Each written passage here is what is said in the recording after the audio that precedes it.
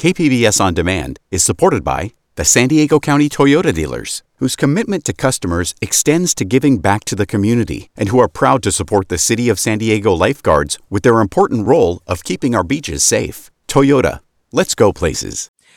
The U.S. Supreme Court has blocked an effort to ban access to the abortion pill in a ruling announced late Friday.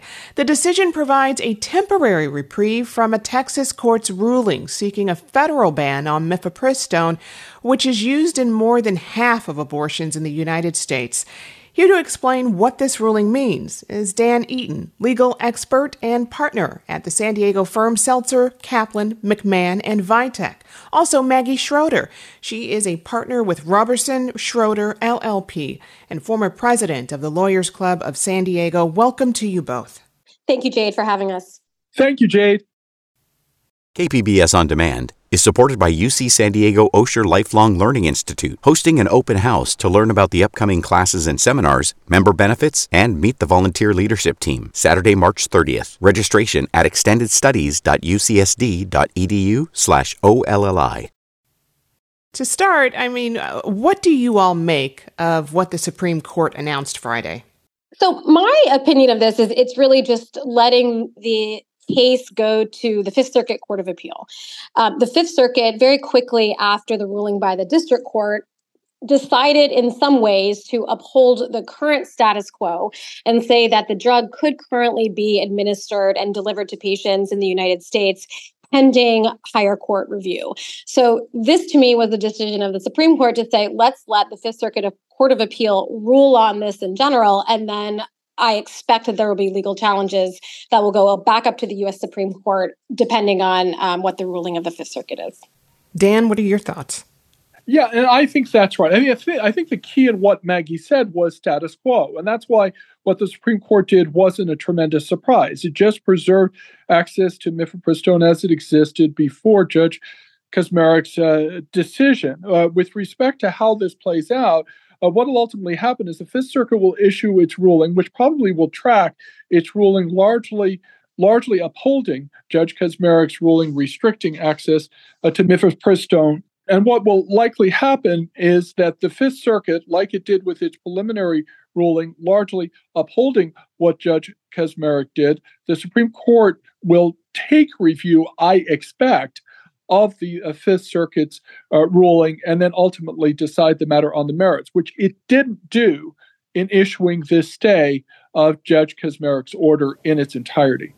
And Dan, as you referred to, the Supreme Court was asked to weigh in on a Texas judge's ruling seeking a ban on mifepristone. Let's get into that case. Tell us about it.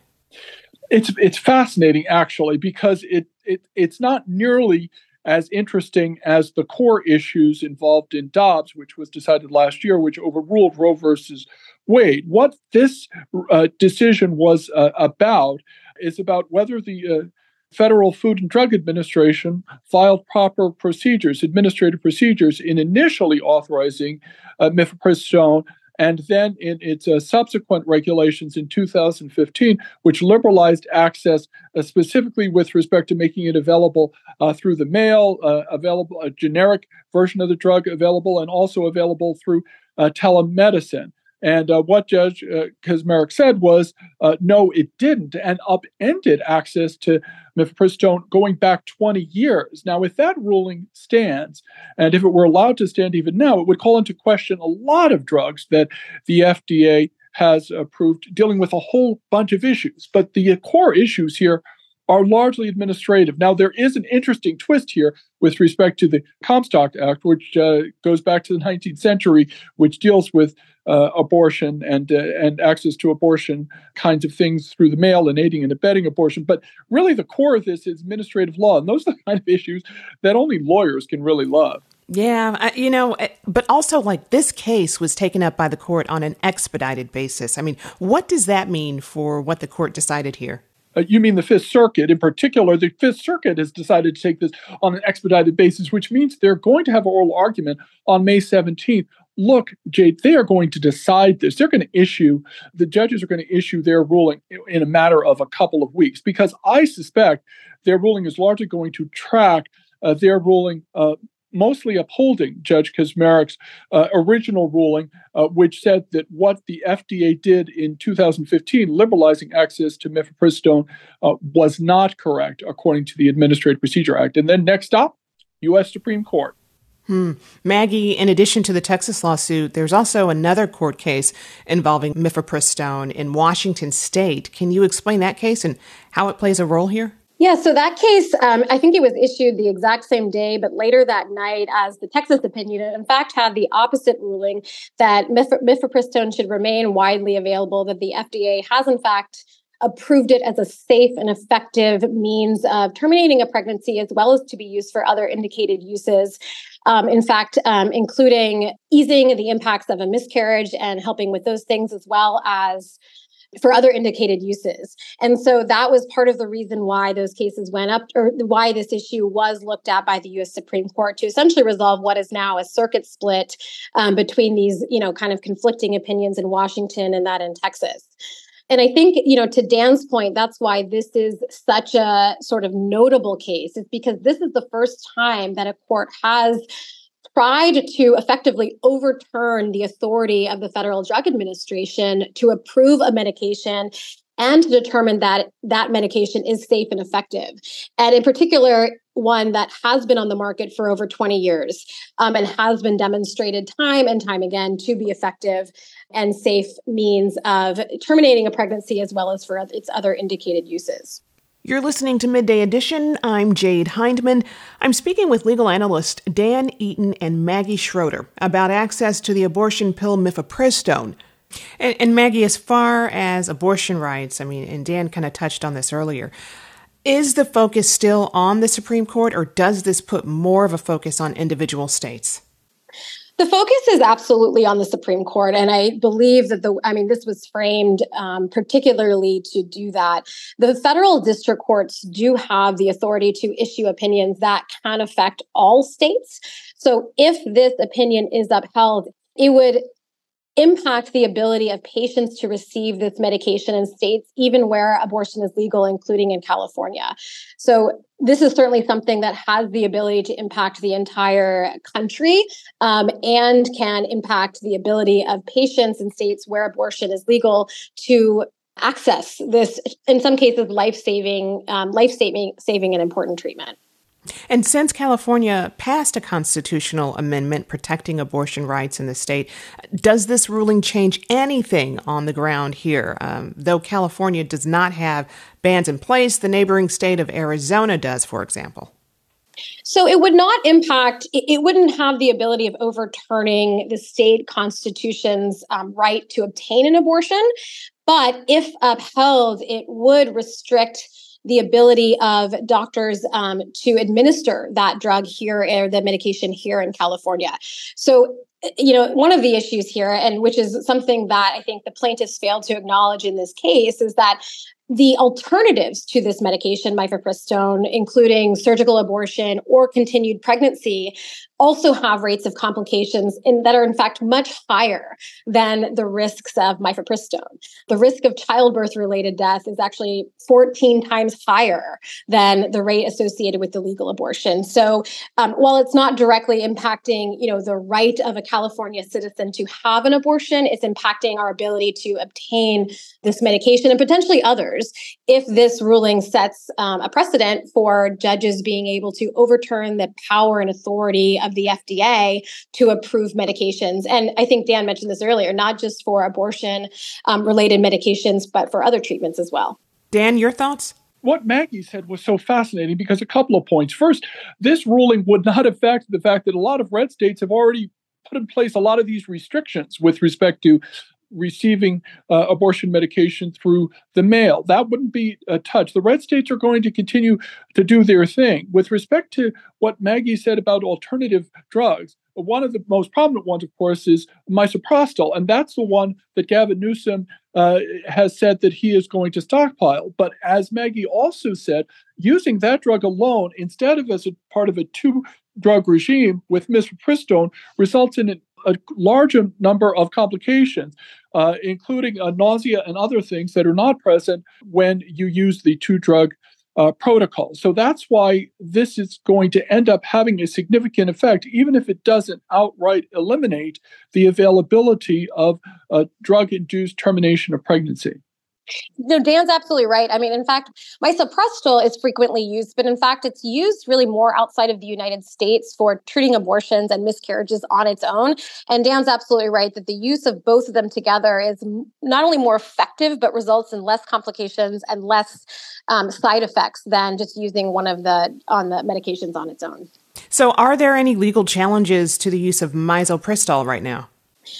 I am not aware of any currently. Again, the FDA, my understanding is that it has not been approved for abortions, but it is used off-label for this purpose in the United States, which is completely legal and fine. I think we can expect that if the Texas ruling is upheld, that we would see legal challenges to the use of mifepristone if it's being used for abortions as well. But I do not believe we have seen that yet. And to Maggie's point, let's be very clear: mifepristone is an ulcer medication, and that's why that's what we're talking about here. But certainly, when you're talking about use beyond what is currently authorized, that suggests that is next up, depending on what ultimately happens. But this is going to play out. And the interesting thing about the timing of all of this is, let's assume the Fifth Circuit issues its ruling sometime in early June, and the Supreme Court accepts review, which it probably will, I suspect. That means you're looking at a Supreme Court ruling that is going to come down in June of 2024, right in the middle of a presidential election. I understand these are administrative, esoteric issues, but the fact that we are talking about it today suggests that, yet again, abortion is topic A, and that's going to have consequences politically, even though the judges, of course, are not going to be influenced by political considerations in how they rule. They're not, but I mean, how much of this do you think is political? I'll ask that of both of you. So Dan and I are both lawyers. I very much, I believe in the integrity of the judicial system and the non-biases of our judges. This particular opinion, I did read it, and it was notable to me in a couple of ways. In the third paragraph of the opinion, the judge makes a very, in my opinion, inflammatory statement about what this medication actually does. And the judge makes this inflammatory statement without citations to evidence or authority. And it is not, in my opinion, it's not based on any medical authority. And it really demonstrates this particular judge's personal bias as to this particular issue. And this is a judge who has before he was appointed to the bench by former President Trump, was a pro-life activist. And in my mind, this opinion really, really demonstrates his personal biases to this issue. The opinion, I thought, was also notable in the respect that it very much relied on, if in a large part, if not all part, on the evidence submitted by the plaintiffs in this case rather than the FDA. The plaintiffs in this case are the Alliance for Hippocratic Medicine, the American Association of Pro-Life Obstetricians and Gynecologists, as well as the Christian Medical and Dental Associations. And the court really relies on kind of the evidence and the argument of those plaintiffs and sort of disregarding, in my mind, the evidence and authority submitted by the FDA in opposition. Dan, do you view this ruling as a signal the court is changing course and choosing a more measured path in the wake of overturning Roe v. Wade last June? I don't, because I don't know what the Supreme Court's going to do. I don't think this is the kind of issue, because it involves administrative procedure, that we can just automatically say that the court is going to break down ideologically a certain way. I suspect that what will happen when all is said and done, that mifepristone will continue to be made available. The question in my mind is whether the more recent availability by the FDA with respect to telemedicine, generic, and through the mail will continue to be allowed, subject to the FDA looking at that again. But this is not the kind of issue like Dobbs was, where you can predict ideologically how the 9-member Supreme Court is going to come out.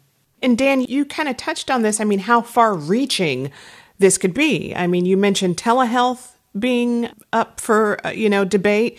Anything else you're seeing? Well, let's be clear. The telehealth is, of course, directly related to this particular case because it has to do with the liberalization of the FDA in 2015 with respect to the availability of mifepristone. What I'm talking about is you are talking about upending the FDA's approval as a matter of administrative review, then you're talking about upending potentially the FDA's approval of a wide variety of drugs dealing with a large number of conditions. It'll be interesting to see whether other drugs are subject to the same challenges that are not subject to the same kind of vested interest that you have with this particular drug. Also, Dan, when we talked with you towards the end of the last Supreme Court's term, you inferred that this current season could be particularly important for the court. What are you watching for and watching from the court as they move on from this case? What other important issues are on their docket? Jade, there are an awful lot of very big rulings that are coming out. We're talking about affirmative action. We're talking about religious accommodation. Even some of the interesting issues with respect to true threats and what it means to make a true threat. Look, in the next couple of months, you're going to see some very big headline-making opinions from the Supreme Court. Not going to have the same kind of bombs bursting in air that the Dobbs ruling, which overruled Roe versus Wade, did. But the consequences of these rulings will be very dramatic indeed. And next term, by the way, is not looking any quieter. You're going to continue to see the Supreme Court in the news because the Supreme Court gets paid the big bucks to resolve the tough decisions. Any final thoughts, you all? So, I agree with everything Dan has said here. I do, there have been a number of cases since the overruling of Roe versus Wade because of Dobbs. I think there's been a total of almost 38 or 40 cases that have been filed as of April, challenging abortion bans in 21 states, 20 which remain pending at either the trial or appellate court levels. So I do think this is just one of many trying to kind of either restrict or kind of take the Supreme Court's temperature on how far they're willing to go on these types of, fundamental issues. And I think Dan made an excellent point that we are going to see a number of cases coming up from the states challenging what we have experienced as longstanding rights. Marriage equality is one. I know one of the states just came out with a ruling saying, kind of challenging the fundamental right to marry who you choose. I expect that one to go up, up to the Court of Appeal and potentially the Supreme Court, as well as other cases challenging abortion rights and other things. That's just kind of the nature of where we are in the political climate. And I think that activists to these issues are empowered and emboldened by the current makeup of the Supreme Court. Well, following up on what Maggie said, the expectation when you read the Dobbs opinion is that this issue was going to be returned to the states and abortion, that is, and was going to be returned to the states in a legislative manner. Obviously, Justice Kavanaugh also said maybe Congress could also weigh in legislatively. But any expectation that Dobbs was going to end abortion-related litigation in the federal courts has clearly been rebutted by this case and many other cases to come. Abortion is going to continue to be litigated in the federal courts, even as you see the use of the initiative process and legislative process in states with respect to regulating the right of a woman to terminate her pregnancy. I've been speaking with Dan Eaton, legal analyst and partner at the San Diego firm of Seltzer, Kaplan, McMahon, and Vitek. Also, Maggie Schroeder, partner with Roberson Schroeder LLP and former president of the Lawyers Club of San Diego. Thank you both for a great conversation and for being here today. Thank you, Jade. Good to be with you, Jade.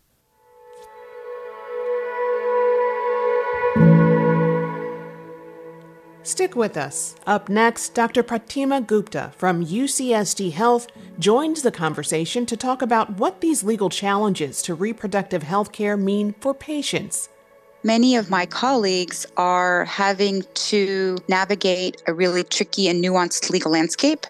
You're listening to KPBS Midday Edition.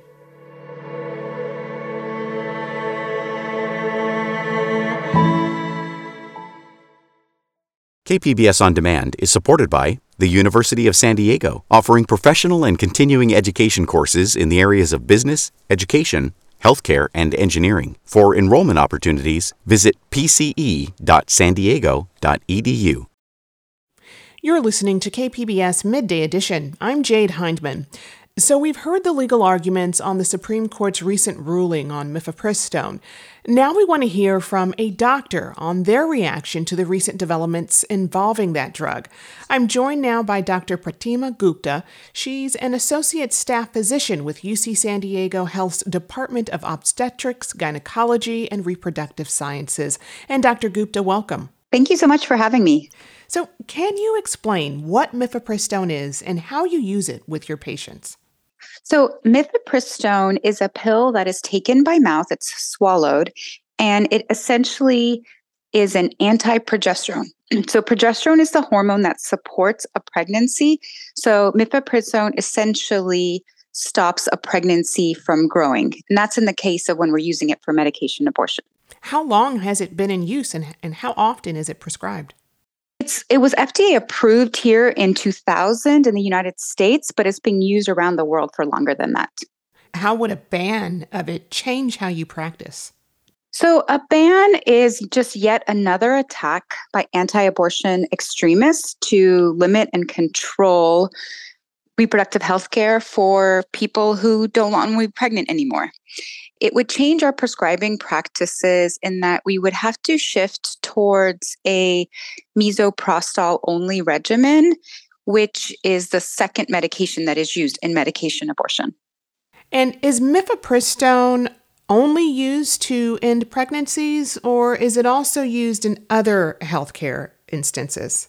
Yeah, the safety of mifepristone is well established. It's been used for years. It is also used to treat Cushing's syndrome, and it's also used in the treatment of uterine fibroids. And what about miscarriages, for example? Yes, so mifepristone has also been studied and been safe in terms of miscarriage management to improve the efficacy of somebody who wants to pass their pregnancy tissue after a miscarriage and decrease their amount of bleeding. A big part of the recent case surrounding the medication had to do with the Food and Drug Administration. While mifepristone is approved by the FDA, the actual approval process was in question. So what can you tell me about that and the safety of some over-the-counter drugs compared to mifepristone?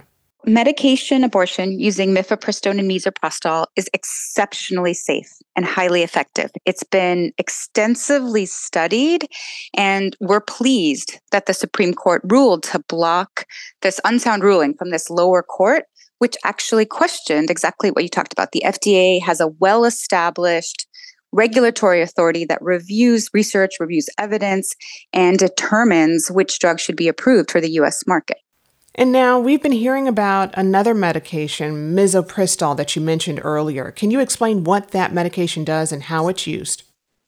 Yeah, so misoprostol is the second medication that is used both for medication abortion to terminate a pregnancy or for miscarriage management. And misoprostol essentially causes sort of mini uterine contractions, per se, if you will, and to expel the pregnancy tissue. So that's why it's often used in conjunction with mifepristone in the preferred medication abortion regimen, with mifepristone essentially stopping the pregnancy from growing by competing with progesterone, which supports the pregnancy. So it stops the pregnancy from growing. And then it's used in conjunction with misoprostol, which helps your uterus expel the pregnancy tissue.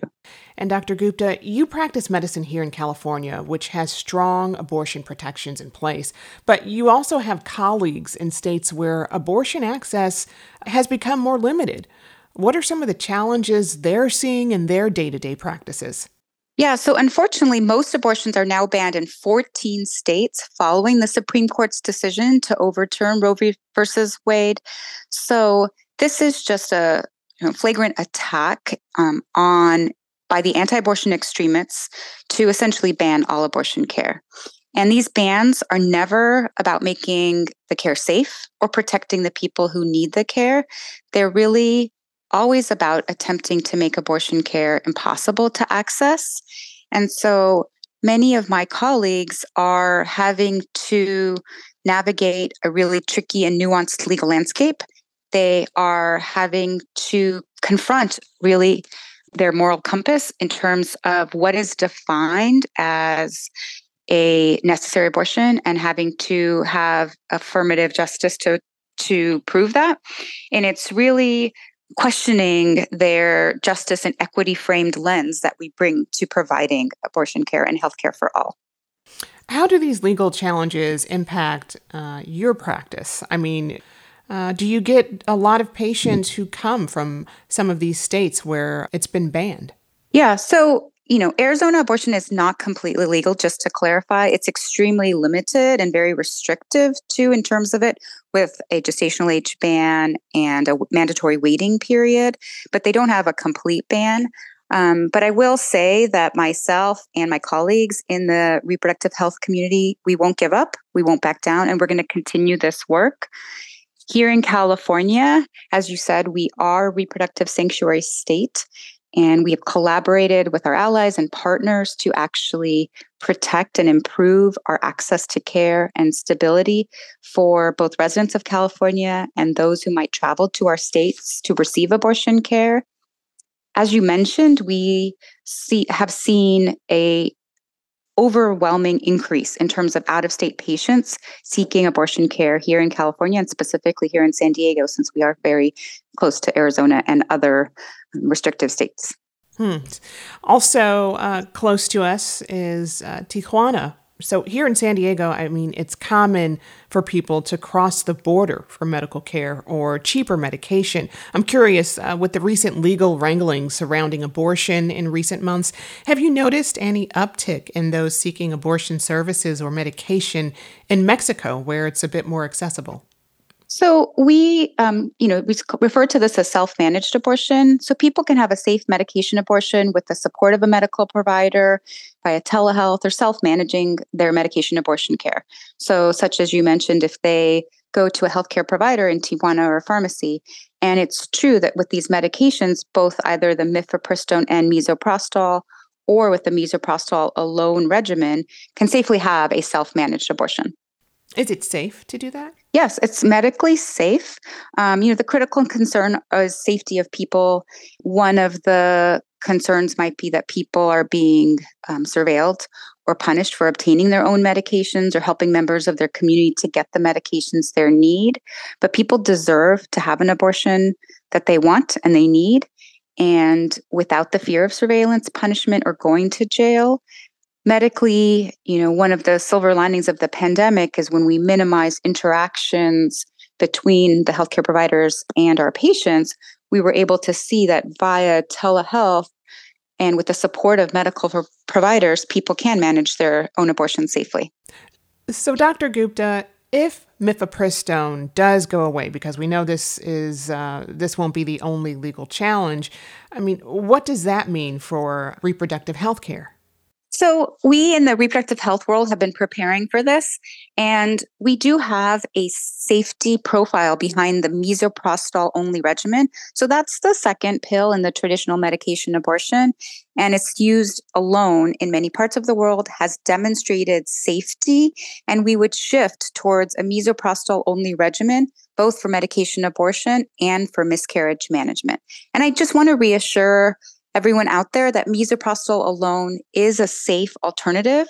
Just unfortunately, it can have a little bit more protracted bleeding and some more side effects, but it's still safe, which is why the preferred option is the 2-pill regimen.